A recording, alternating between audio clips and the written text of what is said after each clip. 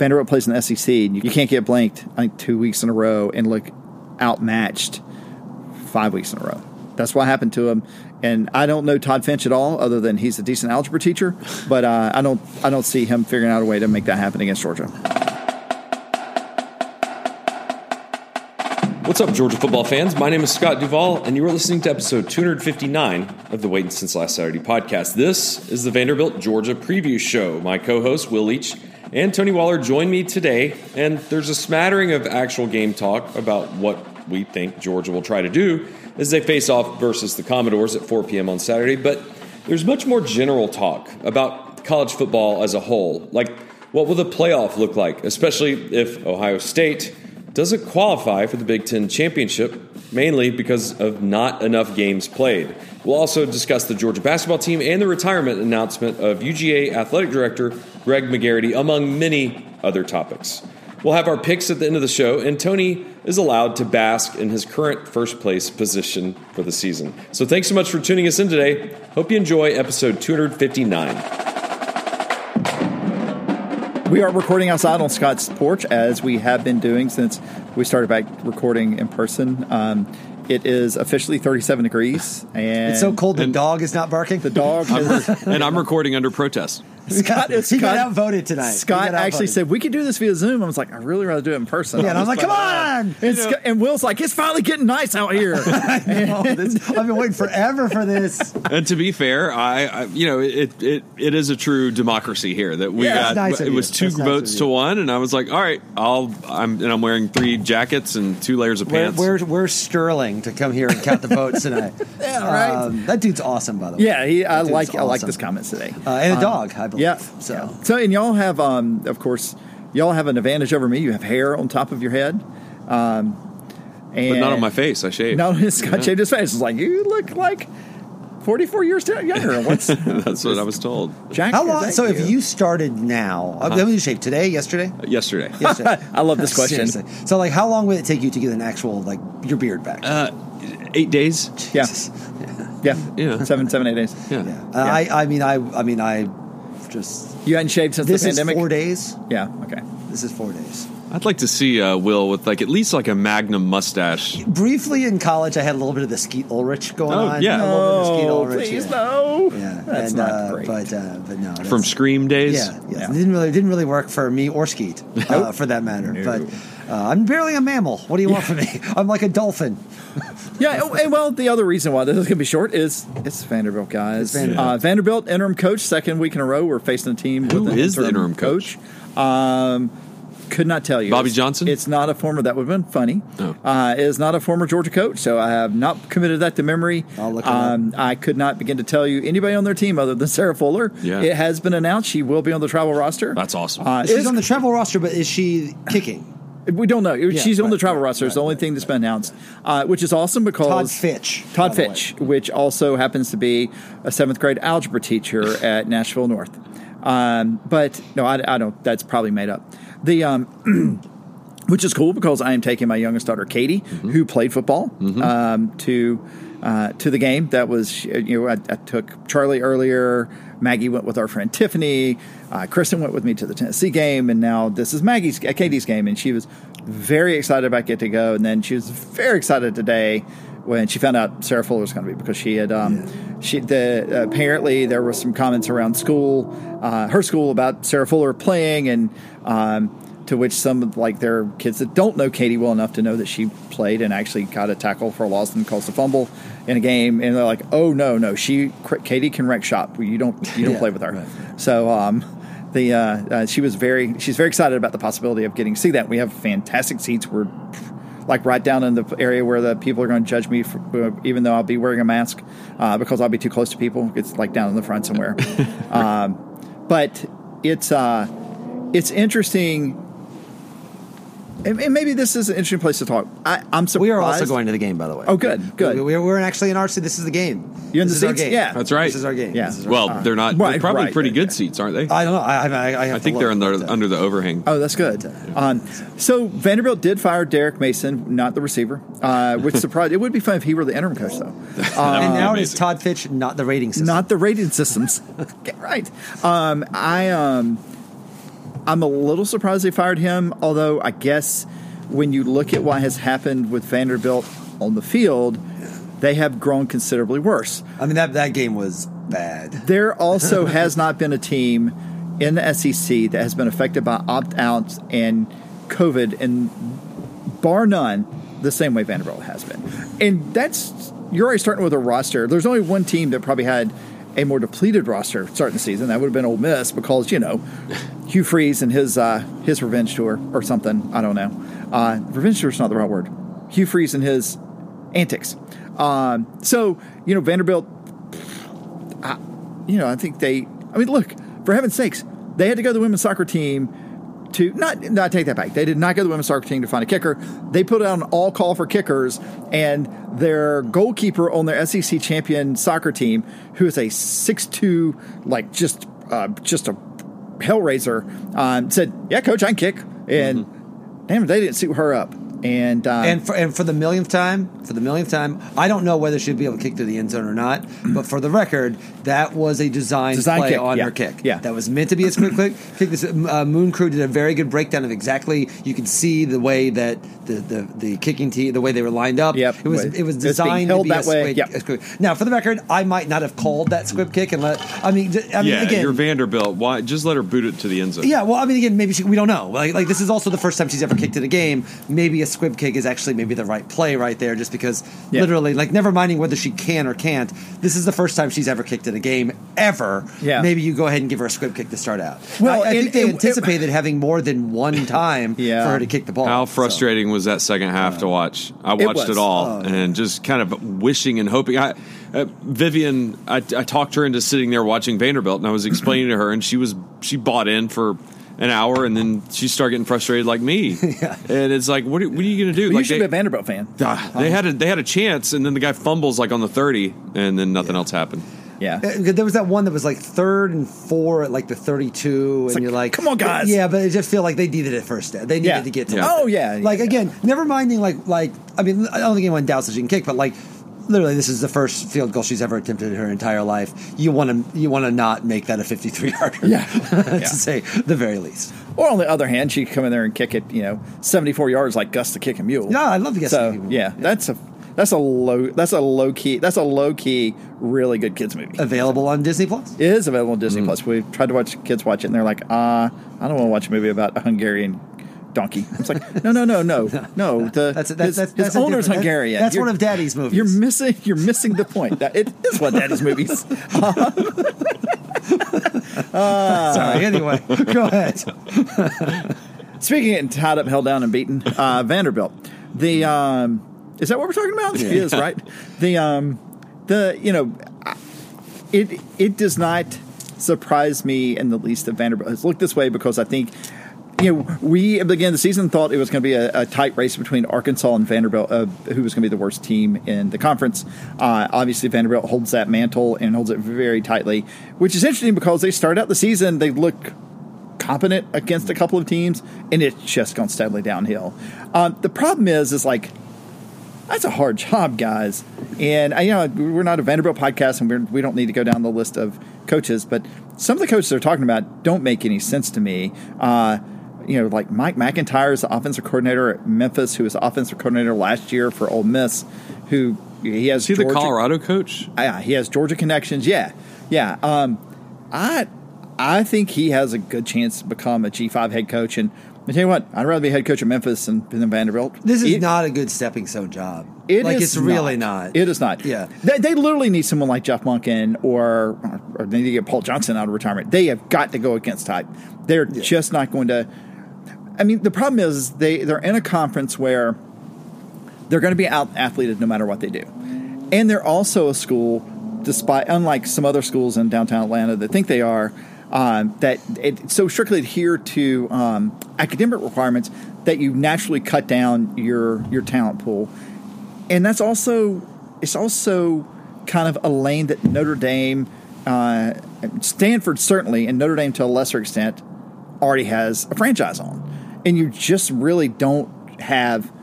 I mean, it's like Duke. I mean, it's like Duke. It's like Duke, except for Duke plays in an easier conference, and you are in a situation where man, even in a down SEC East, you're pulling the very best you can hope for is 4 patty cake games that you do not lose, and you slip up and win a game or two against whoever's down in the East. Tennessee. Or you catch one of the teams from the West that's not bad. You get Kentucky in the down year, you get South Carolina in the down year. You get Tennessee anytime. Right. Or you beat Kirby Smart on the road in his first year. Well, that's a good point. I mean, I think that probably gave him – that certainly made – look, little Jamie Franklin beating Rick certainly helped him make his bones. Yeah. Got him the Penn State job. Now, he had other good wins. Granted, he had other good wins. But everybody's like, wow, he did a great job there.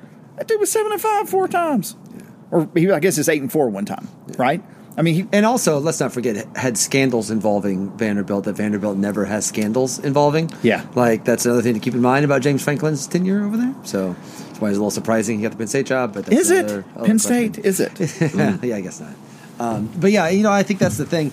I mean, there's never minding, like, of all years where Vanderbilt's going to be really bad, this one where everyone's depth is getting tested, it's just, there's just no way. I mean, and it's funny because it feels like this whole game, we can go into the preview a little bit, it feels like this whole game may feel a little bit like that first quarter and a half against South Carolina, where it's just like, oh, like they can kind of just do whatever they want. Except the difference is Vanderbilt doesn't have a quarterback like South Carolina did, who's scrappy and fighting forward. And frankly, South Carolina showed, I think, a little bit more fight than I think that you might have expected for a team that just fired their coach. And maybe Vanderbilt will do that. But I don't think there's any sense that, like, not that people hated Muschamp, but I think Muschamp was probably less popular among his players than Mason was. I think Mason is generally like Mason over there. So, the idea that Mason, Vanderbilt, to me, I mean, this is.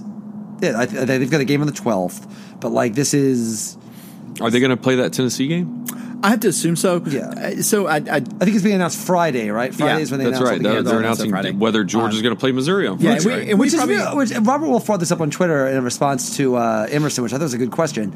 He's like, why actually are they waiting till Friday? If you're going to wait till Sunday and find out if if Florida loses, for example, and that game takes on more importance, it feels weird. I don't entirely understand. Suspect. I'm glad you brought up scheduling because literally right before I came over here, the ACC announced that Florida State, Clemson, Notre Dame, Wake Forest, and Miami, whoever their next game are canceled. They're basically locking in Clemson and Notre Dame into the conference championship and practically locking 2 teams into the college football playoff, right? I have to assume that there is some sort of machinations about in the SEC scheduling that there's a possibility that Georgia and Missouri play because of inventory. I think there's a likelihood, to be honest. I'd say possible. It's possible it would be canceled. Yeah. But I think it's more likely than not. Yeah, because of inventory, I think the game gets played. It really is a matter, is it going to be on the 12th or 19th at this point? And if Georgia plays Missouri, I can't imagine them trying to figure out an 11th game. That feels weird to me. That's the bowl game, the 11th game. Well, no, the 11th game on the 19th because they had laid out the possibility of some sort of Big Ten thing. Like what Big Ten's doing. Yeah, but I don't. It's hard for me to see that happening. There's no upside to that. There's no. I don't. There's no except for TV, right? You're right. There's no upside. There's a reason. And frankly, I mean, that day is. It's not like we've always watched football in the SEC championship weekend and thought, oh man, if only Vanderbilt and Kentucky were playing right now. Yeah, that would round out the day. So it does seem a little unnecessary. Yeah. And speaking of scheduling news, did you guys see what's going on with Michigan and Ohio State right before we over here? No. So basically, Michigan pulled out. Basically, Michigan has some COVID issues, and has talked about the possibility of having to cancel the last 2 games of the year, which would knock Ohio State out from playing in the Big Ten championship game. Go Hoosiers. I will say it was disappointing to watch both Reese Davis and Herb should at least understand, he's an Ohio State guy, to see both of them kind of get their dabble on a little bit of like, how could Michigan cancel this game? Really? Oh, yeah. Like they were like really kind of like pissy about it in a way that... I tell you what, he gets associated with Northwestern, and suddenly he's that guy. Yeah, and there's also a very real possibility, by the way, that the Big Ten championship, if that happened, the Big Ten championship game could be Northwestern against Indiana, and then the 2 second-place teams would be Wisconsin and Ohio State, both of whom would be ranked higher in the college football playoff than the 2 teams playing in the Big Ten championship game, making it de facto a Big Ten championship game. And also, you can't discount the possibility of them still putting in Ohio State if they wreck house against Wisconsin, right? There's nothing saying that. We know that they're going to play like 5 games. I think it would end up being 6. 6 games, right? If they play this week, don't play against Michigan, and then play that final game. But again, also that final game might get canceled. Like it's not like. And again, for me, that's what was so disappointing with the Herb Street thing. Well, and Reese Davis in particular, like.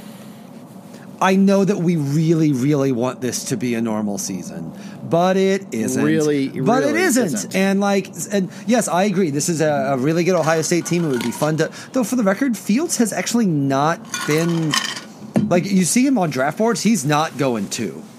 I think I've seen him as 4th. I think Athletic had their draft board this year. He was the 4th or 5th quarterback taken. Lawrence was first, obviously. Yeah, but that dude at BYU's moved in front of him. Yeah, BYU's moved in front of him. I think it was a dude. Was it maybe North Dakota State somewhere? North Dakota State. Yeah, they had a 1-game season earlier this year. And so, more to the point, I know that it seems like.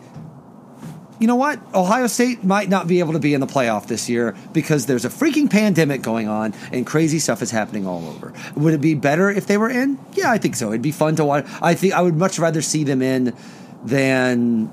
Don't say Cincinnati. I wouldn't say Cincinnati. I'd rather see Cincinnati in. Yes, but I'd rather see them in than Texas A&M. Yes, agreed. I'd rather see them in Texas A&M. Yeah, and that's the best example. Really. Yeah, and believe me, I almost went to grad school at Texas A&M, and I hate Ohio State. But I still think it'd be more interesting to see Ohio State done. If Ohio State, a healthy Ohio State and a healthy Texas A&M, and then pandemic, there are no such things.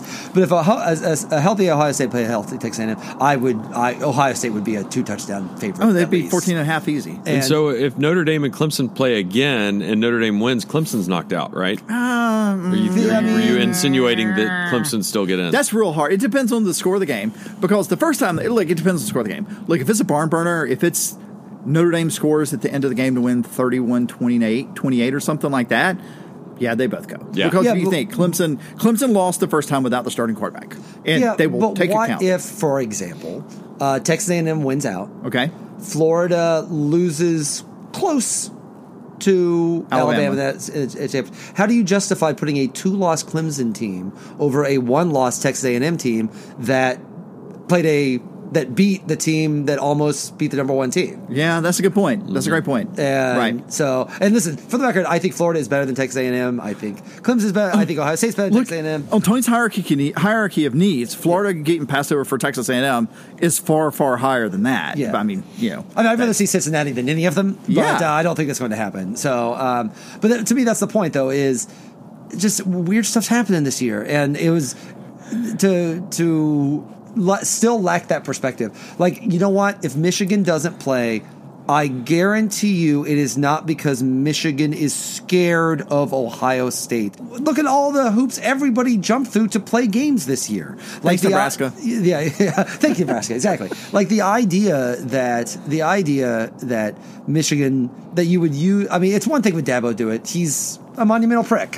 We made it clear about that. It was another thing to see the 2 main voices of the game on the ranking show say that. It was pretty wild. And it's disappointing, but it would be hilarious. Yeah, I'm looking forward to the Split Zone Duo.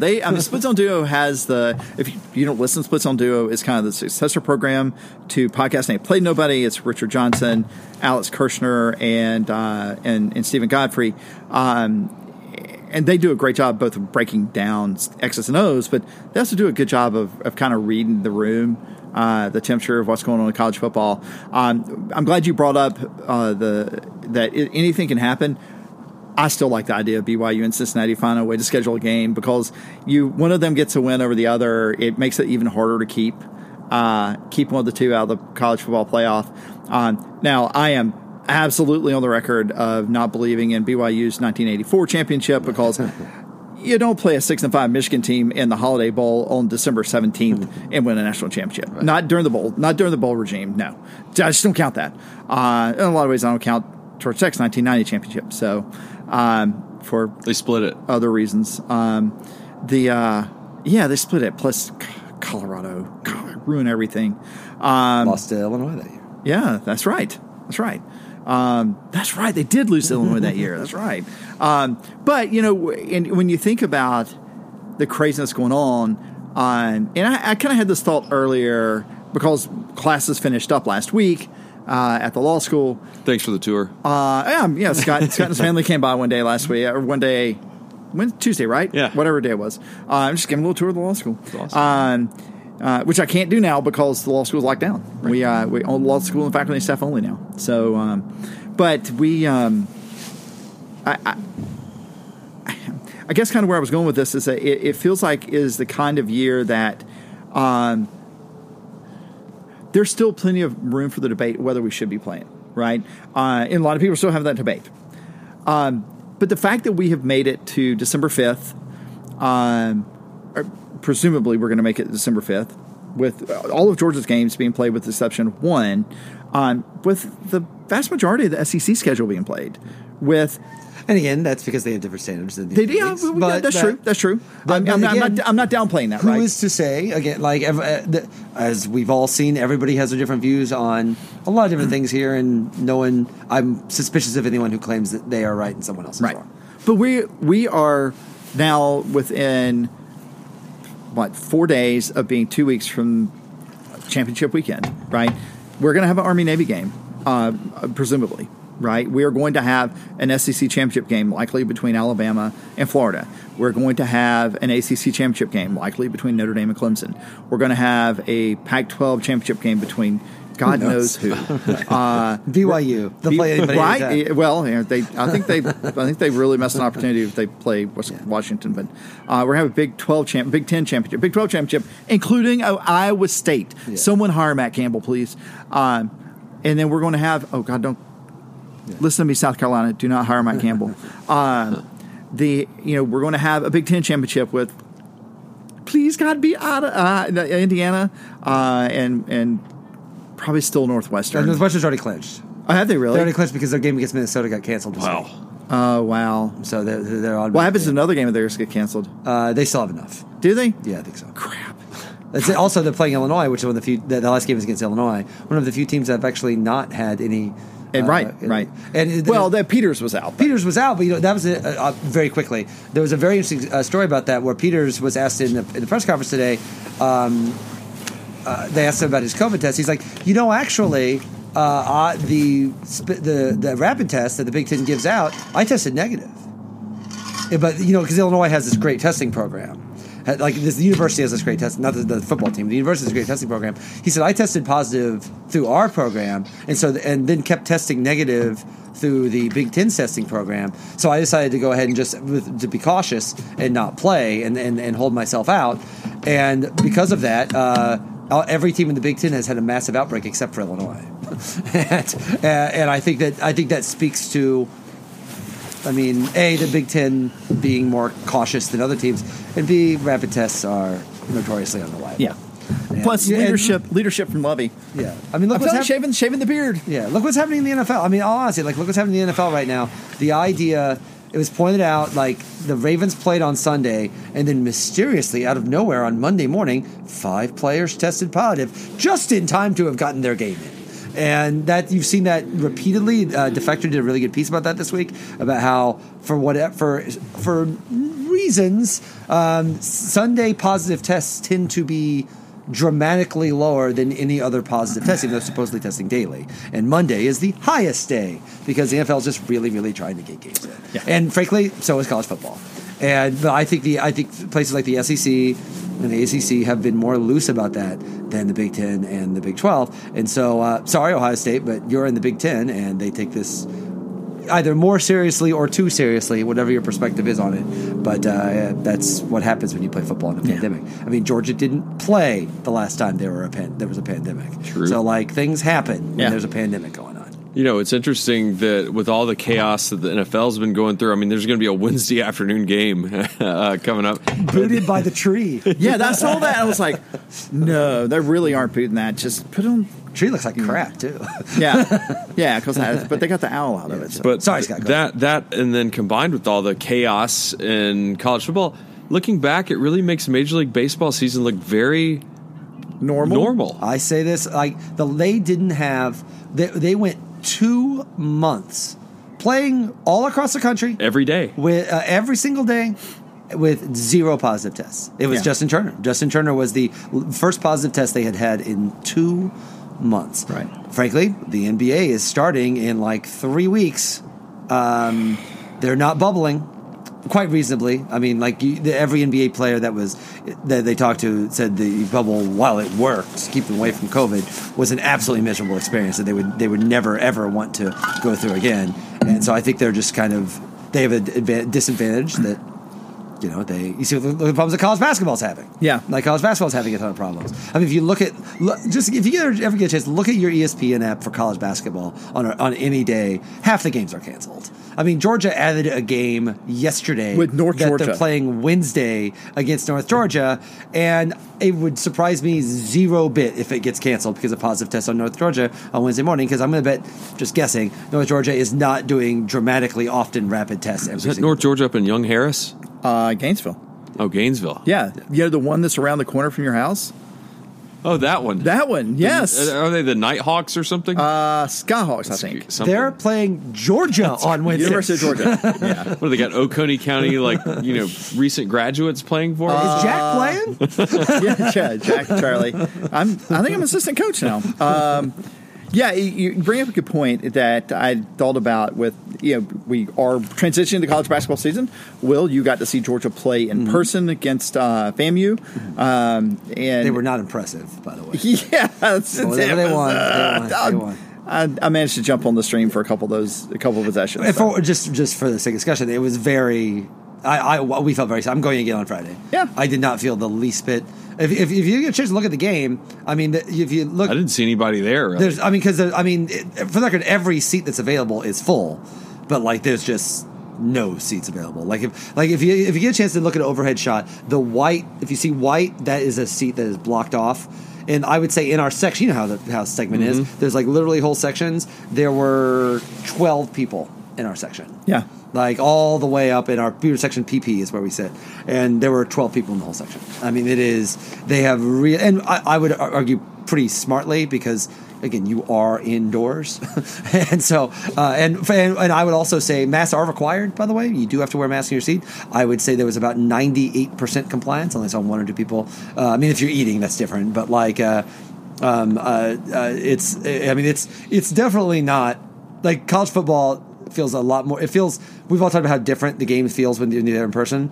College basketball feels a lot different. It is not a real college basketball. So you could pretty much yell when they're shooting a free throw, and they're going to hear you. Florida A&M family members there, and they were screaming every single time that Georgia shot a free throw. Yeah, and it wouldn't surprise me. Yeah, and it's definitely unique. I'm taking my dad on Friday because he just needs to see some live sports. I just wanted to see some live sports, but we felt very, very safe and very comfortable. Yeah, good. So one of the things about college basketball, though, is that there's been some ideas floated, probably most prominently by Pitino, who's now back in college basketball. Yeah, coaching for the Iona Gales. That they should shut it down. What they should do is shut it down, go to February or March, and set up a bunch of bubble sites. Because right now, most of the games have been played at bubble sites. When I say most of the games, it's the tournaments have been. Right, but who there's a team, Gonzaga maybe, that stayed up in at Mohegan Sun and played 4 extra games. Was that? No, it was Villanova. Nova stayed up there and played 4 extra games. But of course, that's the positive side of this. Right. Gonzaga is actually the negative side of this. Gonzaga had a player and a staffer test positive the morning of the game against Auburn, of all places. Yeah. And they'd all flown there the night before. Everyone's on the same plane, all sitting next to their own people. But they decided that, you know what, we feel comfortable and we're going to go ahead and play. They interviewed, I wrote about this in my New York Magazine column, but they interviewed Pearl after the game. And Pearl, who is, speaking of monumental pricks. Yeah, he's a notoriously character guy. And said, he's like, yeah, we just feel lucky we got the game in. Fingers crossed that nobody got sick. Tell me again about how character counts, pal. And so, but that's the thing, is college basketball is, I would argue, being more lawless about this than college football even is. And that worries me as someone that has the number 5 team in the country right now and really wants a tournament to happen. Yeah. It's a little worrisome, but because it's one thing to have the old West in college, the Wild West in college football. There are 350 teams in college basketball. Yeah. I mean, and they're in every different state. North Georgia's not one of them. There's not one of them. I don't think. I have to Google that. So how's that going to help their Ken Palm playing North Georgia? If you are actually not in there, it does not count for Ken Palm. Okay. Yeah. It does not count, which is good. In fact, you'd almost rather play a team like them than Florida A&M, Yeah. who's at the bottom of Ken Palm. It actually hurts you if you don't beat them very much. From Georgia I was not very particularly impressed by Georgia in that game, but again, they barely practiced because I mean, they look like a cream team. I mean, I didn't see but a few possessions. They look like a cream team, right? Yeah. They run them down the court, shoot, play just enough defense to get the ball back. Yeah. Yes. I mean, that's literally what they do. I think there's reason to be concerned. If this were a normal season, we'd be staring at 10 and 20, But, easy. So, right? anything more on this actual game? How Georgia's going to play? I mean, there was a flurry of information. I guess we need to interpret AD. But let's get to that if we talked about the game. Okay. There's a flurry of information about the possibility of LeCounte being back. Guys, you wrecked this motorcycle. I don't know. That seems like a lot, but whatever. It feels like a weird game to... Demetrius Robinson is going to walk for senior day, although he has not committed to whether he's coming back or not. He might come back for his 6th or 7th year. He's been there. Yeah, Well, this is the weird thing with this year, right? Yeah, everybody's free. You can have 2 senior days if you want to. Remember, Tennessee's worried that Garantano's coming back for another it's coming back.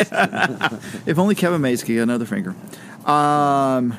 That's not how it works, though, right? They said Ozeli has not given him exemption. Yeah. He's only missing the one. I'm sorry, Kevin Mays lost his finger. It still is eternally amusing to me that he and his wife don't consortium because of that. I felt like I was about to go off on a Mike Leach thing.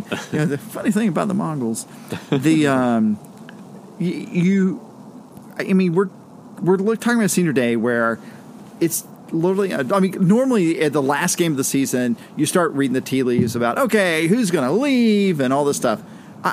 Other than people that are guaranteed to be drafted yeah. Who would leave? And how can you guarantee anything right now? Anyway, Yeah. Who knows? Right. Who knows if there's going to be pro days? Who knows if there's going to be the last thing you want is to end up, frankly, Jake Fromm. Yeah. Declaring and then not being able to really do anything. Not getting anything. Exactly. And that's got to drive coaches crazy because they still can only put 85 guys on the roster next year. Right? Those guys can come back an extra year, but eventually you're going to lose people. Right. And of course, DeJuan Mathis officially left. He's in the transfer portal now. So that, I guess that's one spot. So what do you think, with Daniels coming out with 401 against Mississippi State and then throwing for only 30 against South Carolina, but he wasn't asked to do that. Do you see, obviously, maybe a 325 game, a happy middle somewhere, or a 275 game? Or do you see continue just like run the ball and maybe put Vandy on a running clock in the fourth quarter? I have to think that at some point they're going to try out some things. This is the closest game we have. A Louisiana Monroe game. Yeah, well, Will and Seth have convinced me now that we are literally playing for Labor Day next year, right? And this is the closest thing because there's no guarantee we have Missouri. I guess we'll know by the time we show up Saturday. We'll know it's scheduled. I think you can't count whatever the bowl game is, especially if we're in a Access Bowl. You just can't count that as a game that you can just go out there and do whatever you want to do. So you necessarily, if you're going to get some reps under the belt of your offensive playmakers, and when I say that, I'm talking about Doc Holliday look-alike. This is the game to do it. And look, I don't think we're going to go out there and hang 70 on them just because we can. We're not Lane Kiffin. But if you're asking me that we're going to throw the ball more in the first half than we did against South Carolina, yeah, I think we will. Just because I'd want to see what Arian Smith can do. Well, right, but that's a good point, and I think you'll see some drives in the second, especially early in the second half, regardless of the score, where we have some of the guys that we know 100% will be back next year. And I'm that probably means Trey McKitty doesn't get as many reps. Thank you very much. That probably means White didn't. I mean, not White. Zeus didn't get as many reps, right? It just because you're looking at a situation where at some point you gotta start thinking about next year. If you're not thinking about December 19th, that's what you're thinking about. Now, I really don't think Kirby's going to do anything to embarrass Vanderbilt unless it just completely gets away from him. There's no reason to, yeah. Right? Other than just to give your team some reps, right? Let's see a couple of plays. Let's stretch our legs a little bit. Let's give some comfort at game speed. Defensively, look.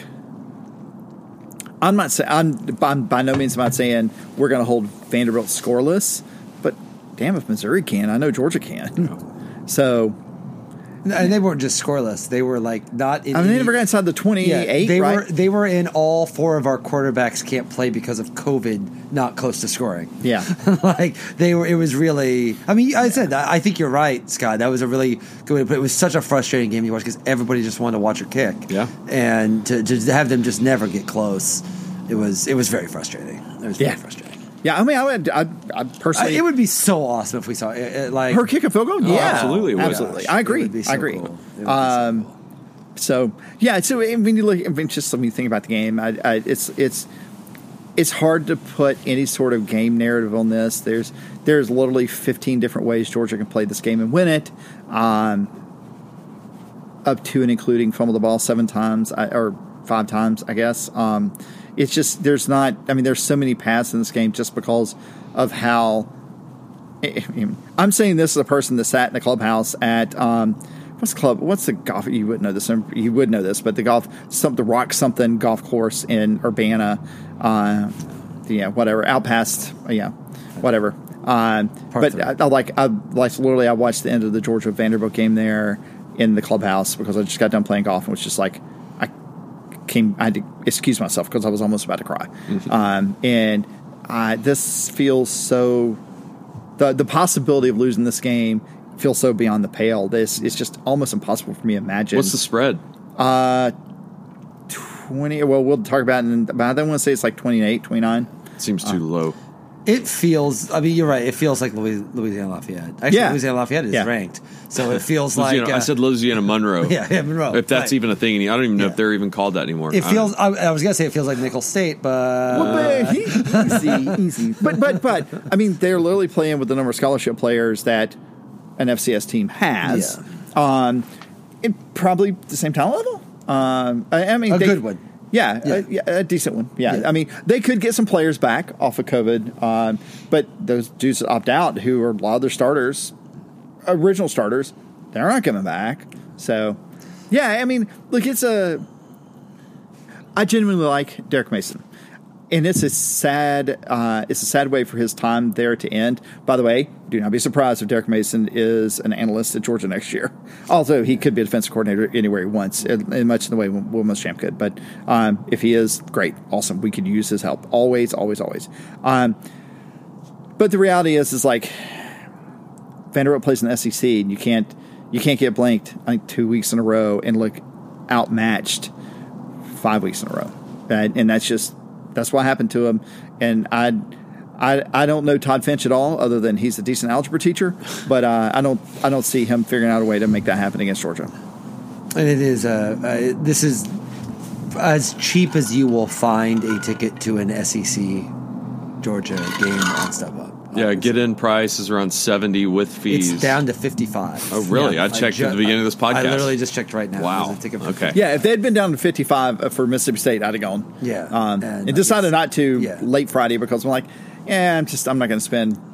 I was going to. And again, this is with 20,000 people in the state. Well, it's funny. I had also a bunch of people that don't want to go. Well, I had a conversation with Robert Wolf about this, about the Florida tickets. Right? Is that we had the conversation. We just both of us figured that the ticket prices would be crazy because of the whatever, and they stayed up for a while, but then they went down for Florida. I just think a bunch of people quite understandably. Yeah. I was like, like, not you know this what? year. It's not real. It's not exactly worth it. real. It's not worth it. And it's not worth it. And I understand. I get it. I get Yeah. it. This is. I wrote a whole piece about this today that got me. That, for the record, if you ever get a chance to be retweeted by Nate Silver about something you've written that's slightly controversial, it will take up the rest of your day. Oh, Nate Silver retweeted you. Yeah. Wow. And about something I wrote today, and it's I don't know how he does it all day, but it's about risk. And Yeah. about like people like making. Well, that's his decisions. sweet spot. Yeah, and making. Who's It's, Nate Silver? 538. Yeah, he's the founder of 538, which is The election prediction model guy. Okay. yeah, but he also Yeah. does sports. He does like 3 other things. I don't know. Okay. And, so he's a blue check, a lot of followers. So you got a lot of Blue check. He's a quant. dude is a math savant, right? Blue Literally, he could. You give him 6 numbers. What is the definition of a blue check? I know what it actually somebody is. that's verified on Twitter. I understand that, but like, that's I don't like. I think what Will's. I'm sorry. I'm gonna translate. Yeah, for you. no. I'm gonna mansplain Will. Yeah, please. Sorry.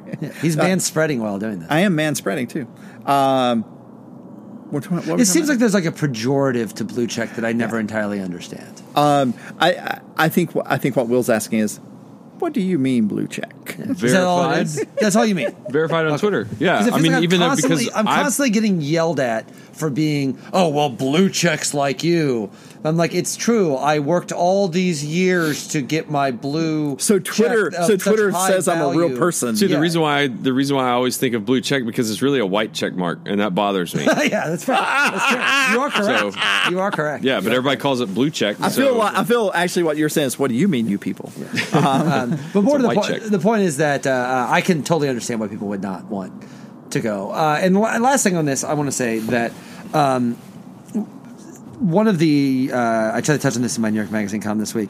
The thing about this football season is that they like baseball.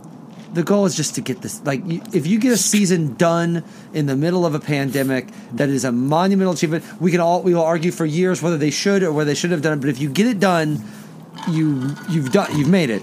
What we're seeing with baseball, the advantage that football, both college football and the NFL has, that baseball, the NBA, and the NHL did not have, is it was a monumental achievement for them to get their seasons done too. But they're going to have all those leagues are going to start with the pandemic still going. Now it will surely be waning. Vaccines are coming like in a couple of weeks. Knock on wood. It's kind of Knock on amazing, wood. right? Knock on wood. But clearly, barring yes, of course, but like signs all point to next football season. By next football season, I think Fauci gave an interview today. Yeah, I saw that. He's saying he would fully expect full stadiums by the middle to the end of the summer. Guys, listen. Which I'm means gonna hug everybody. It's just happening. I mean, this is the last. Again, knock on wood. Who knows? But like with the vaccines coming, and again, baseball's going to have to figure this out. They're going to have to figure out like mid-season whether they can open up their stadiums or how many people have been vaccinated.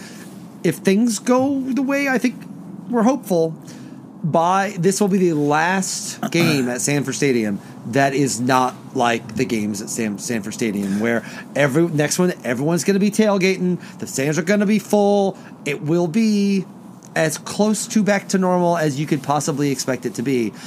I'm glad I'm going to this game because it feels like something I want to kind of remember. Yeah, and it's gonna be a relic. because I'm gonna keep going to football. Like we all think it's we're gonna keep going to games, and this year will always be. It is exciting and almost even a little wistful to me to think that like this is not almost over, but there is something to where like for the first time in a very long time you can see we're not close to the end, but you can see the end. You could see where the end would happen. Yes. And we are about to finish up a football season. The next, I don't know if they put the entire schedule yet, but I think the second game is at home next year after the Clemson game. Yes. And so by that September, whatever next year, the next time we all go to Sanford Stadium or Sanford Stadium is open for an event that isn't graduation or the G-Day game, I guess. And I went to Jason Aldean at Sanford. I know. That was the day. Remember, I've told this story. That was the day that Alexa and I came to look at places. Are you serious? Yeah, and we were like, why What is it is so hard to going get a on? hotel? Like, there's no game.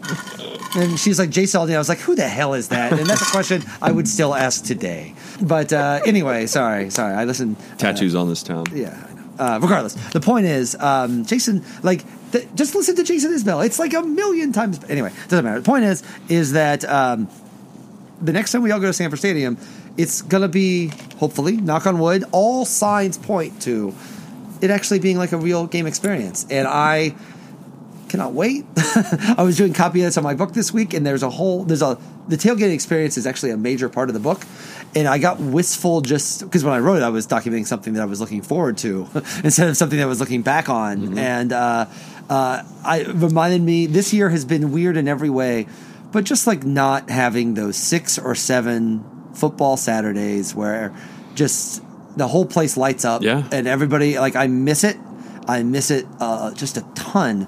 And this will be the last time that we, knock on wood, that we don't have that. And so I kind of want to be able to remember this and remember, because this feels like something we'll be looking back on as opposed to looking forward, which is exciting. I mean, that's one of the reasons I wanted to go to the Mississippi State game. Say I went to all 4 of the games that happened during the pandemic. In the end, I feel like I made the right decision just because it just didn't work out the right way. But having gone, if I make it, we make it to Saturday, I'll have to go into 3 of the 4 games, and I'm the same way. Will it's going to be?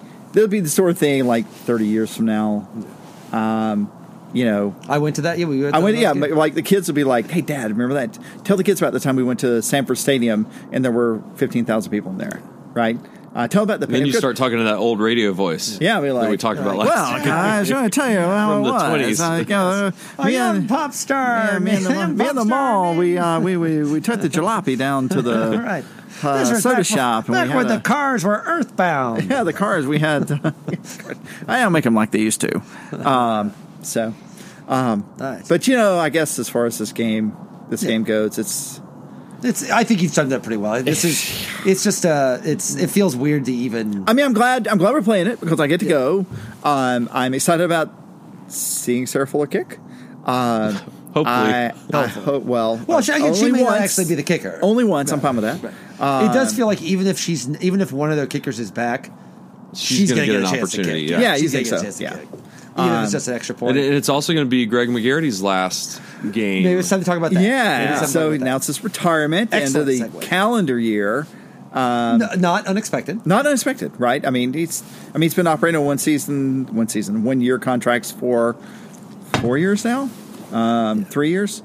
So but he's got a place in Florida. He's clearly ready to. Right. Yeah, I mean the story, if you believe the stories, and I have no reason not to, is that he was anticipating making this call much earlier in the year, but with the pandemic, he felt like he had to hold off. But they have named Brooms as the interim. Right? Is that official? He is officially named as the interim. Josh Brooks is who we're referring to. Yeah, Josh Brooks. I'd heard that, and I believe Will had heard the same. Yeah. I think it was under. It's an easy assumption, right? Yeah. Although the list of potential replacements is wide, and Carla Williams has come up. Yeah. She has Georgia connections. The AD at Florida. I'm sorry, Virginia. Some other people within athletic administration around the country, a couple of people in business, including Frank Roz, who a former Georgia player, Coca-Cola exec. I tend to agree with Lutarski. They're going to be looking for somebody that can keep the money train rolling, that can be fiscally conservative, and make sure that we don't eat into the reserve very much. And I hate to be cynical that way, but that has been shown to be what we care about, and it's worked to a point because we have had a good reserve. We have not, unlike a lot of other schools, cut programs. We have not asked coaches to take pay cuts, and that's because we've been fiscally conservative. And again, full disclosure, Josh and I are friends. So, and more to the point, Davis and William are very good friends. And so I am hopeful personally that he gets the job because he is an excellent guy and like a truly good dude. And I think he has a lot of I don't know if that makes him like better or worse for the job. I think what it does, and this is not knowing him other than merely in passing, I think the one thing he brings to the table that a lot of Georgia fans would like is that he has a particular vision and is not unwilling to put that vision on the table. I mean, look, you can say what you want about Sanford Stadium, but the fan experience in Sanford Stadium has improved in the past 5 years. And that's all Josh Brooks, right? I mean, that's Josh Brooks and his influence, at least. I wouldn't say all Josh Brooks. It's been a lot of people. He's put in charge of it. Right, he's put in charge of it, right? But he he's the one that opened up the concourse. He's the one that said, "Hey, we should do more cashless." They did paint in places where, why would you do paint? I mean, it's just like there are a lot of things that he was involved in that he and his team took care of that made the fan experience at Sanford Stadium at least slightly better, right? And that sort of vision is what I think it will take to lead Georgia athletics into whatever is next. And I think that's actually key, because I think there have been issues I think have arisen up in the last 3 or 4 years where perhaps the older guard of Georgia would have perhaps not have been as proactive in handling. I will put it that way. And I think that's a very kind way of putting it. Yes, and I think that I think an argument could be made that Josh has had a part in helping modernize some of that a little bit.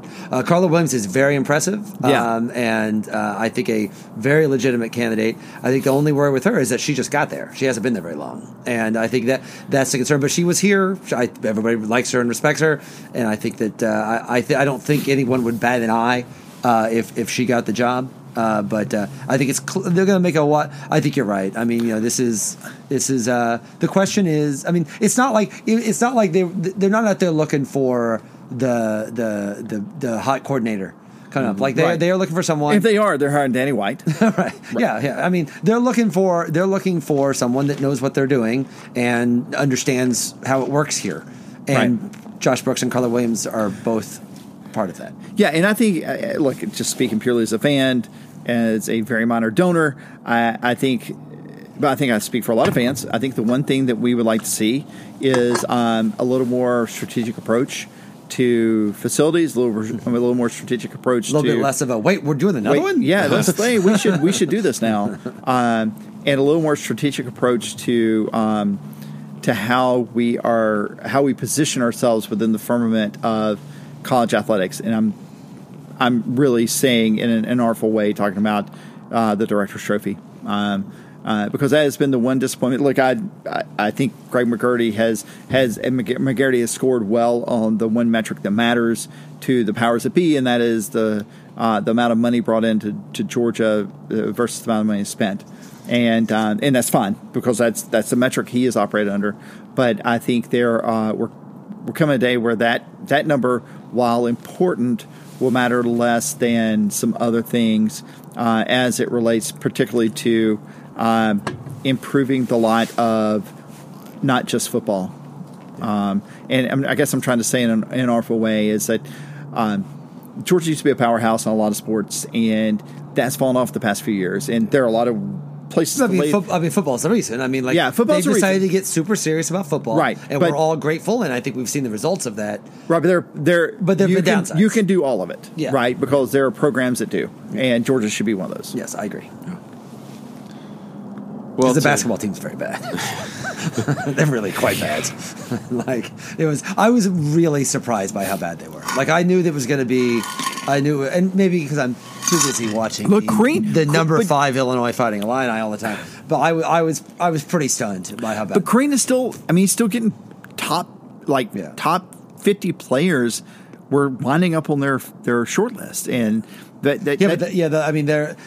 worry is, and Edwards obviously is nothing but a good thing for them. Right. But the worry is, remember when Edwards was the top recruit, but Christian Brown was supposed to be like a top 40 dude, and he looks completely lost in every single game he plays. And there's several guys like that, and their best players are Wheeler, Fagan, who both of which are his recruits, but then there's like Garcia, transfer. They've got like 3 grad transfers, which are basically in year 3 you'd like to have more of your team. Yeah. And I think that's I'm not exactly sure what Indiana, what Georgia's what Crean's thing is right now. And I think there's reason to be concerned. I like Tom Crean. I think he was a great hire, and I think he should still be. If COVID year, I just don't think, particularly in college basketball, COVID year should count. Particularly after you lost Anthony Edwards and things go weird. Whew, that team was bad, though. That team was really, really bad. So what we're going to do is we're going to get into front office pools. But first, Columbus. If you go to bottleshopathens.com, you'll see a photo that I took. It's the hero image, as they say in web design. It's a drone image of the Northside Bottle Shop in all of its glory. And so just to remind y'all, with the holiday season upon us, I mean, it definitely feels holiday-ish out here right now as my pinky finger is numb. There's the north side and the west side location. You can order and schedule your pickup, which it couldn't be easier. And they have a lot of gift sets and everything. And one of the things that they have featured on their homepage is the archives. They have 5 to choose from. From the cask, they have a 9-year-old cask, 21, another 21-year-old, an 11-year-old, and a 10-year-old cask, ranging from $199 to $99. So, those would be some great gift sets. I'm sure Tony can speak more onto the archives. I know we've talked about that a couple weeks ago, but it definitely is something that if you want to raise some eyebrows for that special someone that loves bourbon, that's probably the way to go. Yeah, we'll have to get together with Sachin and talk a little bourbon before long. I know we did that a couple of weeks ago, or I guess a month ago now.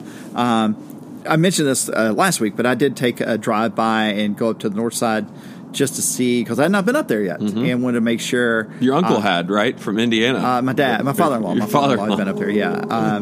So it's not my uncle. Father-in-law and uncle are not the same person. I can vouch for Scott's characterization of it. It's almost a monument to look. They have plenty of stuff, like everyday stuff, like you want to see, right? I mean, they have.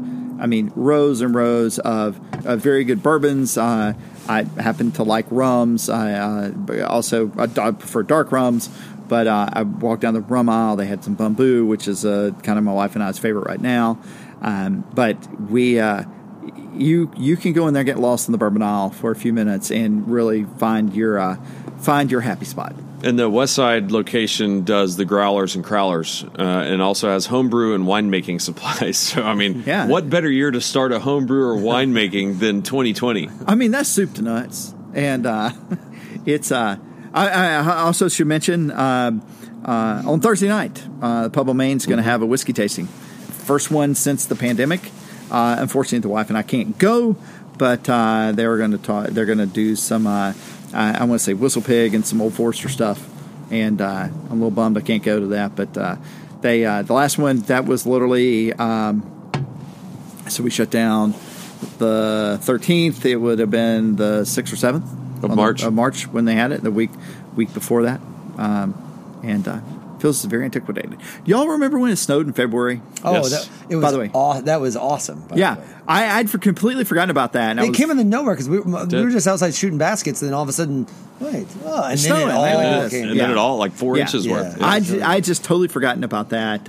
It was a nice snow. Like oftentimes, it wasn't so much that like everybody started crashing their cars. No, it was a perfect snow. Yeah, right? It was like the nice little. The roads didn't ice. Right. It was gone by night, and it was. That great. Feels like one of the last pre-pandemic little moments. Yeah, we were just discussing how when we went to the Wilco show, and with the Wilco show right before we went to Mexico City, and just tell you we can see the end, people. We can see the end. Hey, we had some tough times before, but yeah, especially me because I'm 109 and front office pool standing. I'm going nowhere, even though I'm filling out my picks now. Who's first? Tony Waller is first by 3 points over Cal 1957. But then you've got to look. You got to really look out, Tony, because Will Leach is only 31 points behind you. And then he's 19th, so there's a whole swath of people chomping on your bit, so you better be really. I am chomping on your bit, Tony. Wait, you better be really confident in your picks this week because you got George Monkey, you got. It's also one of Dad's movies. Broham Dog, you've got UGA Newt, Lucky Guess, UGA Swag. You got Will Leach there. I'm trying to see. Is Lawyer Mama in there? Lawyer Mama is ranked 24th. Yeah. So she's only 36 points behind. Does UGA Carey play anymore? Has she moved on from us? She's kind of not into Don't quit us, UGA Carey. Seriously. I can't scroll without 2 fingers out of my gloves. But wait, I'm assuming, is there no trivia tonight? Is there no trivia tonight? No. Yeah, Sorry. Okay, so Sorry. let's name the cold out. 7 It's cold places Georgia's played. Oh, I looked. Georgia has only played Vanderbilt in Nashville and Athens. not Columbus? Nope. That feels made nope. up. So, Okay, I'll tell you what. While he's scrolling and looking for UGA Carey, let's come up with one little trivia game for you and I, Tony. Okay. Actually, let me come up with one for the two of you. okay. All right, let's see. Okay, let's see. God, you're a font of cultural knowledge. Okay, that's here we just go. gonna blow me away. Here we go. I'm gonna come up with something. Hang on. Keep scrolling and vamping. Yeah, because I listened to your interview with Jeb Lund, Mabute. Oh, yeah, and I did not realize you were on the podcast, the game show, the quiz, the culture, the best, pop culture, I forgot the name of it. whatever the best. Ben Stein's Money? No, well, he was on that too. There's a trivia podcast. But, Sorry. Yeah, the trivia podcast. That it totally makes sense that you beat Jeb. It totally makes sense that you lost to Tim. And here's some trivia questions. First off, I'm going to give you just give me a year. okay. What was the last season that Georgia was number one? These are 5 questions based off the college football reference page for Georgia. The last season that Georgia was number one in the preseason. I know that. Yeah. 2008. Yeah. Correct. That would be that's who I was thinking too. What is the last season they finished the year not ranked? Scott, Buzz, Go ahead. 2010. That is incorrect. I'm going to say 2016. Correct. Okay, here we go. 5 losses. How many seasons under Coach Mark Richt did they finish the season not ranked?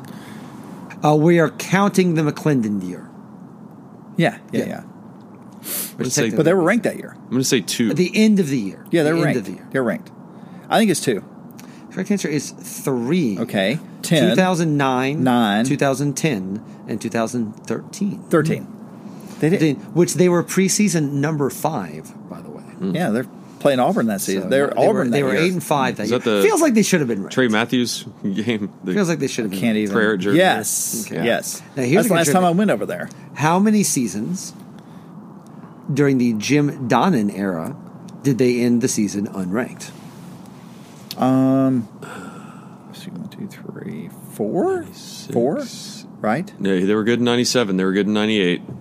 That's what I was counting. I was counting those 2. I think I'm going to say 2. Correct answer is 1. 1996 was the only year they were not ranked. Really? End of the year in the Jim Donnan era. Which means, for what They were it 5 is and worth, 6. there have been more seasons. There's been as many seasons, that during the Kirby Smart era, that they have been unranked as they were in the Jim Donnan. Yeah. Kirby Smart should be tech a lot more, though. Okay, so here's my last question. How many years during the Ray Goff era? All of them. So there's What? 1, 2, 3, 4, 5, 6, 2, 4, 6, 7 years. Uh-huh. How many years did they end the season ranked? Ranked. 2. 1. 2 is the correct answer. How many? They in 1991 they were 17. Okay. And in 1992 they were 8 at the end of the year. And they beat Ohio State and Kirk Herbstreit. Yes, and then they were 5 and 6, 6, 4 and 1, and 6 and 6, which is a great way to get fired by Georgia. And you know what? And when the year they went 6-4-1 was my freshman year at Georgia, they did not get a bowl bid. They did not get a bowl bid. Is that the last time they didn't win a bowl game? Maybe. No, they didn't go. Yeah, maybe. Let me look. Yeah, think because they Georgia went. has the They went in second longest 95. now. 95 was the Peach Bowl it was against Florida Virginia. State, but then Florida State lost it. Right. But I think we're second longest. Yeah, because 95 they went. No, 95 they had a losing season, I think. Because that You was know, when I Brian miss having Smith. Chad in the corner to Remember look this Brian stuff up. Smith, the quarterback that Yeah. came in for Hurt Bobo Yeah. when they played against Clemson, and Clemson wore the most abomination of uniforms. You would remember the uniform. It was a night game at Clemson. Anyway, Okay, let's one last thing. Let's do a hot potato. Okay. Let's do a hot potato. Give me the 10 schools, Oh, wow. 10. Okay. back and forth, who have the longest active bowl streaks. And then we can wonder if they're going to continue that streak going this Okay. year with all the bowls dropping off as they currently All right, you can start. Georgia. That is correct. They are number 2 with 23 consecutive years. The last year they did not make it was 1996. Okay. 96. Okay. Southern Cal. No, they were banned, remember? So I think. I'm so sorry. they're- Yeah, I forgot about the band. I'm sorry. I was playing the wrong thing. Okay, go ahead, Scott. Wisconsin. Wisconsin, they are fifth, 18 in a row. Last year they did not make it. Was 2001. The two you have are Georgia and Wisconsin. Florida. Hang on. Damn it. I keep getting... Florida is incorrect. Sometime in the last... Since 2008, they've not made a play. They've not made a bowl game. Oh, that's right. They were 4-6. Would you like me to let you off the hook and give you the Virginia Tech? Virginia Tech is number one. They are number one. Tech's still number one? Virginia Tech is still number one, though. Are they going to make a bowl game this year? I mean, everybody gets a bowl game this year. I don't know. I mean, like bowls keep dropping out. Yeah, that's true. That's true. Yeah. Here are the top 10 Okay. for those of you that are Tech's curious. 1, Georgia 2. Number 10 is Texas A&M, 11 years. 2008 was the last year. Number 9 is Miami, 2012 years, 2007. Number 8 is Oklahoma State. God, Oklahoma's one. Number 7 is Clemson, 15 straight years. 2004 was the last time that Clemson didn't make it. Number 6 is Alabama, 16 straight years. Number 5 is Wisconsin. Number 4 is LSU, 1999 was the last time they did not make a bowl game. Number 3 is Oklahoma. Yeah. Number 2 is Georgia, and number 1 I was overthinking Virginia them. Tech. All right, there you go. Good job, Scott. A little last second trivia for you guys. UGA Carey's ranked 47th with 488 But points. she's still filling them out. We miss She's you, still filling UGA them out. Carey. She is. We miss you. She's still Good, that's filling good. them out. I've missed her as well. I don't know. It's been a weird year. We hadn't seen a lot of our old friends. I have to say, missing a lot of the. It's hard. Yeah, It's yeah, I mean, it again, is. this is another reason I can't wait Yeah. until next year. Yeah, because between tailgating and the I interaction. do in all seriousness, like let's not forget also one of the other last things before the pandemic was when we all went to the Foundry. Oh, yeah. We all went to the Foundry and saw Yeah. one. That was a great fun. experience. That was just really a awesome year time. ago, right? Yeah, after Texas A&M. Wow. That was a good time. Speaking of Texas A&M, Liberty versus Coastal Carolina. Sorry. Okay. Hugh that's Freeze- where game day is going to Yeah, be. well, are you Yeah, serious? in In Conway. Conway. Good for them. Good for them. Guys, Good for them. somebody said this on Twitter, but I was thinking it. If they don't eat calabash, which is, you ever been to that area of South Carolina? I have not. So they Calabash have shrimp? They have what they call a calabash, which is literally all the fried foods. Love it. Because I believe there's a God, I'm going to pick Coastal. That's awesome that they're doing game day there. It's also a reminder that they still have not been to Illinois. They've been to Coastal Carolina, but they've never been to They've Illinois. been to Williams Trinity, Oh, yeah. whoever They've Williams been to plays. North Dakota State like twice. Yeah, it's a lot. It's hard to get to Champaign. I'm taking Liberty, baby. It's not hard to get to Champaign. It's really easy. I'm taking Liberty. I'm taking Hugh You don't have Freeze to for tell really me good I story. live there. I know. Well, I mean, where you in? You were in Monticello. Monticello. Monticello. Yeah, that's right. The other side of there. Came so close to buying a house in Tuscola, though. Real close. Philo. Florida Atlantic and Georgia Homer. Southern. Georgia Southern's actually played 10 games. Fisher. The Fisher Fisher's, Bunnies. yes, Fisher sorry, Bunnies, sorry, that's sorry. right. That's all right. Virginia State Georgia Southern's Illinois. played 10 games, and they're hosting Florida Atlantic. Does it matter who we pick? Florida Atlantic. Yeah. Scott's patience for your thoughtfulness on that pick was limited. All right. West Virginia and Iowa State. West by God, Virginia. There you go. Iowa State. Even though I would say, sorry, clinch a spot in the Big 12 So is championship. Northwestern. I mean, these things. Big 12 championship. Georgia Tech at NC State. God, Georgia they Tech beat they Duke beat last Duke week. last week and just broke my heart. I missed that. That was one of the games. I saw someone put up a stat. When was the last time Georgia and Georgia Tech both won on the day after or the Saturday after Thanksgiving? Oh, that's a good stat. 1917? I feel obliged to point out now, by the way, the one sport in all of both Georgia and Georgia Tech athletics in which Georgia and Georgia Tech played each other this year. Women's was basketball, women's baby. basketball, and Georgia beat them in overtime. So Yeah, when I saw that, I tweeted go just Johnny like- Taylor and the Dogs. Baseball? Let me take this brief moment. By the way, if you care about women's basketball or Georgia women's basketball, Brandon Sudge, who covers the team, has a Baller. and he has a newsletter about the women's basketball team. It's a subscription that's like $30 for a year. If you care enough, I am a subscriber. It is awesome. And he's a great dude. I can encourage you, if you are into women's basketball, it is the best women's basketball coverage you could possibly get. And I always like it when a writer bets on himself. So Agreed. Go get him. Agreed. And Joni Taylor is one of the best. Got her 100th out win there. this week. Got her 100th win. All right, Oklahoma State at TCU. We're not picking that game. Okay, fine with me. No, Iowa. I'm saying Oh. we're not picking the game before that. Oh, okay. Scott is very cold. NC State, pick them. Yeah, I'll pick NC I'll State. pick NC State. There we Okay, Oklahoma State at TCU. Let me Oklahoma just State. think about this for like 15 minutes. I'm going to take Oklahoma State. I have some remarks prepared. Yes. Allow me to recite these great speeches in American history. The St. Crispin Day speech. My mom is an alumni of TCU, so I'm going to TCU. go with the Horned Frogs. Yeah. It's alumnus, isn't it? I think Alumnae. AE is women, the female. Oh. feminine. Alumnus is male, I think. Although I don't speak Greek. She is Latinx. Okay. For the record, Latino people hate Latinx. They're not a fan. They're not a fan. And maybe we should listen to them rather than grad professors. Iowa at Illinois.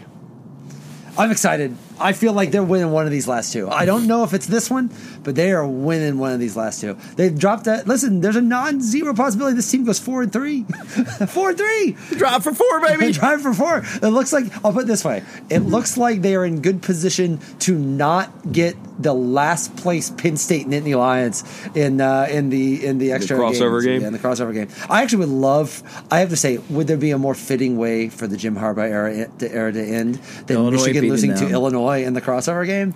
That would be lovely. I'm taking Illinois in this game. Go Illini. Did I mention that the basketball team is number 5 in the country We heard right that. now?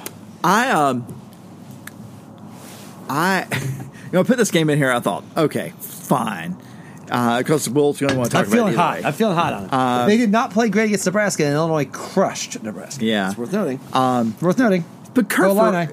Kurt Ferentz is done after the season, right? If you've watched his comments, he has just been like off the chain for Kurt Ferentz, which means he says "gosh darn it" a couple times. Still, give me ILL. God, Illini. I, baby. 10 p.m. Wednesday night. I know when this is going up. But 10 p.m. Wednesday night, they're playing number 2 Baylor. 2 Baylor against number 5 Illinois. Heck of a game, man, especially early season. I mean, we'll probably get canceled because everyone's got COVID. Bama at LSU. Has LSU been ducking this game long enough? Look, LSU's been playing better football to the point where I don't know if Bo Pelini's even still the defensive coordinator. I can't pick against Alabama right now, but look for this game to be squirrely. 8 p.m. CBS. Yeah, Mac Jones in that recent draft was 30th overall pick. Really? We've seen that coming into the year. Mac Jones being the first round draft pick next the year. fifth quarterback. I think it was actually like the 6th. Yeah, Yeah, I was wild to see 3 quarterbacks ahead of Fields. South Carolina, Kentucky.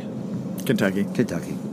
I forgot to. I usually try to put these in conferences. Somehow Indiana, Wisconsin creeped up on me. I missed that one. So Indiana, Wisconsin. This is It's actually a pretty cool game. Yeah, it's a good actually. game. But Right. Penix is out. Yeah, he is out. That didn't stop Indiana last week. It's all program quarterbacks. If Penix were in, I would pick Indiana without hesitation, but I think Wisconsin wins. I think Wisconsin too. I'm sad to say. Florida, Tennessee. Usually that's like the first SEC game. It's the end of the season. Weird year. I mean, Florida. They score all the points, It's right? so stupid. Is but- anyone still? So just for the sake of just being fun, let's just say a hypothetical scenario where Florida loses this game. Are we really hoping that Missouri game gets rescheduled, or are we past that? Well, I mean, but We they still have to don't need it, right? They still have to reschedule LSU. Florida does. Oh, that's right. They do. Yeah. I'm assuming they would in that scenario. Yeah. I can't imagine that. Like, I'm just saying, if you're still, like, if, for example, you still had a hotel for that weekend that had yet to cancel, maybe. Who doesn't have a 24-hour cancellation now? Yeah, I've got it. I can still cancel it. I can cancel it, but I just haven't yet. Yeah. With the idea that maybe. And I don't think I'm going to the game anyway, but it would be fun to be there for it. Why not? I would. It's hard to imagine it happening, though. I'll take Florida. Yeah. What time is that game? It's 3:30. That's 3:30. That's the other CBS game. CBS. Yep. And we're SEC Network, right? Yes. 4 o'clock. 4 o'clock. A&M at Auburn. Dude, this game has all kinds of weirdness written on it. Bo Nix has looked progressively Is this worse. night game? No, it's noon a kickoff. noon game. This has all the makings of a game where crazy stuff happens. I really want to pick Auburn, not because I like Auburn, just because it has all the makings of a crazy game. So why not Auburn?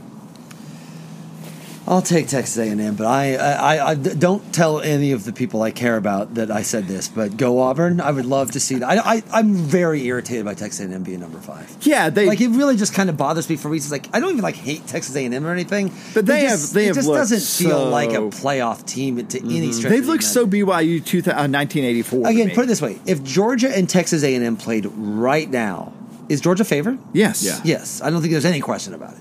I don't think anyone would no or one should make an argument for Georgia to be in the playoff, but Georgia's better than Texas A&M. And then we got Arkansas, Missouri.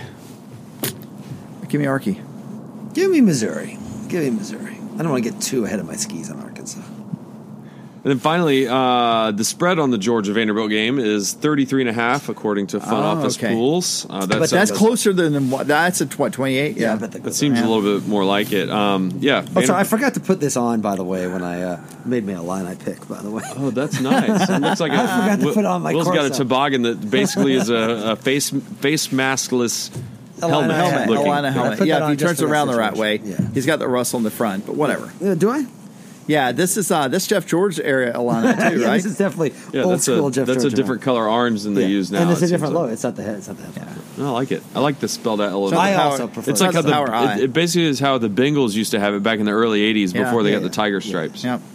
Then I'll put on my actual hat. 0-8 Vanderbilt travels into Athens. Georgia's only lost 3 times to Vanderbilt since I started college, and the 4th time they lost to it was my freshman year of college when they lost 43-30 during homecoming. So if you think about it, I've been out of college for 26 years. Well, I haven't been out of college. I started college 26 years ago. I'd be a lot older if I'd been out. But they've only lost 4 times in 26 years to Vanderbilt. And, they literally could roll out probably the 2nd or 3rd team and beat Vanderbilt. This Benny Cunningham is not walking through that door for Vanderbilt. He's the guy that stopped Carlton Thomas or somebody on that 4th down play back in 2016. Georgia can name their score in this game. I was actually surprised to see Georgia score as many points and throw a late touchdown pass to Arian Smith versus Bobo. I thought Kirby was going to bro him up and kind of keep the score low, but I guess you just couldn't hold him back, and that's how this weekend's going to be. I think it's going to be all the points for Georgia. I hope that Vanderbilt scores 3 or 6 points, and I hope Sarah Fuller it comes at the benefit of her leg. I'd like to see about a 28-yarder and maybe a crowd-pleasing 42-yarder, and just awe-inspiring. Anyway, I digress. Georgia's going to win this game 42-6. She kicks a 42-yarder, then we bring her back next score, year. Man. Yeah, plus I'm losing my mind. Yeah. It really feels like I'm glad they're, again, just like you said, I'm glad they're playing, but this just feels like the least SEC game of any SEC game I can remember. They were so bad against Missouri. They were so bad. I'm going to take Georgia 42 Vanderbilt 3. I'm going to give them 3. Wow. You got to go 42-9. So, come on, man. Don't steal my heat. It's not. I mean, if you have listened this long, you heard me talk an hour and a half ago about what I think is going to happen in this game. Just Vanderbilt's the recipient of bad timing for Georgia. Honestly, I think Georgia needs to try some stuff to play to open up the offense. And we hadn't had a game all season where we just open it up and let's see what happens. I think we do that in the first half. We probably reined it in a little bit in the second quarter, but again, in the third quarter, you do that, especially with some young guys, which just means it gets out of control real fast. Why not? 42-9. Let's just do it. Let's go for it. I promise you, though, if Sarah Fuller hits a 42-yarder, I'm going to lose my mind. I will cheer louder for that. My daughter, anything that Vanderbilt. Dude, look, I am. If you listen to this podcast long enough, you know that I am a crier from way back, and I hold zero reservations about that. If you think it's weird that I cry, that's your problem, not mine. But getting to see this game with my youngest, who is easily the most athletic of my 3 children. Not most athletic, most willing to engage in athletics of my 3 children, who played football tackle football. I'm gonna cry like a pretty sunrise at St. Simon's. It's gonna happen. All right, gents, we did it. Scott, you made it an hour and 20 minutes, man. He's so cold. It's really I got to impressive. do it again in like 10 hours. He's cold. This is great, though. This is good for you. This is finally good for the circulation. Yeah, or not. Finally, some freaking football weather around here. Seriously. You know, it's funny. On the way over here, Will, I was like, oh, yeah, I remember what I hate about living in Illinois. It's like it takes me 7 minutes to take off my clothes when I get in the house and get comfortable. That is true. That is true. It's so weird. That is. But about that visual, but yeah. It's like, I mean, like, look, a year ago, excuse me, we sat out on the porch at the Pub O' Main, and it was in the 40s, which is 15 degrees warmer it is now, and talked about, is Kirby Smart going to change? I think the jury is in on that. I think he has. Coley has shown that he is willing to call the plays, and Kirby is let him do that. I mean, Monken. I'm sorry. I keep saying Coley when I think Monken. You said Coley on the post-game I did. show. I noticed I left that. it in there. Thank you. I appreciate it. But Monken has he's called the plays. Look, the problem against Florida. Frankly, the problem against Florida, Alabama, and whoever else you want to complain about, it wasn't scheme. I mean, we could debate about play calling, but it wasn't scheme. Guys are open. Guys were open last week. The interception was a guy open last week for Daniels. So I don't anticipate us going to one of the SB2 restaurants to do a postseason show because Scott doesn't like cold. And but I can say without reservation that it feels like with Daniels, things are going in an interesting direction, and that's why I picked this game to be 42-9. And also, Scott took my score. Yeah. If it turns out 42-12, we're going to know we need a fourth person on. Right, the show. we have to bring somebody else in. All right, everybody. Well, be safe. Hope everyone had a good Thanksgiving, and we'll be back next week to probably preview a Missouri game. It seems like likely. Feels like it. Yeah. Otherwise, go Dogs. Go Dogs. And thanks so much for listening. If you're on Twitter, give us a follow. Our handle is @WSLS Podcast, and special thanks goes out to our podcast partners SP2 Hospitality and Bottle Shop Athens. Links to the restaurants and the bottle shop are in the show notes of this episode. And we'll be back on Sunday with our UGA Vanderbilt postgame show, and by then we'll probably also know the status of Georgia's tentatively scheduled game for December 12th at Missouri. Have a great rest of your week. We'll see you on campus this Saturday, and as always, go Dogs.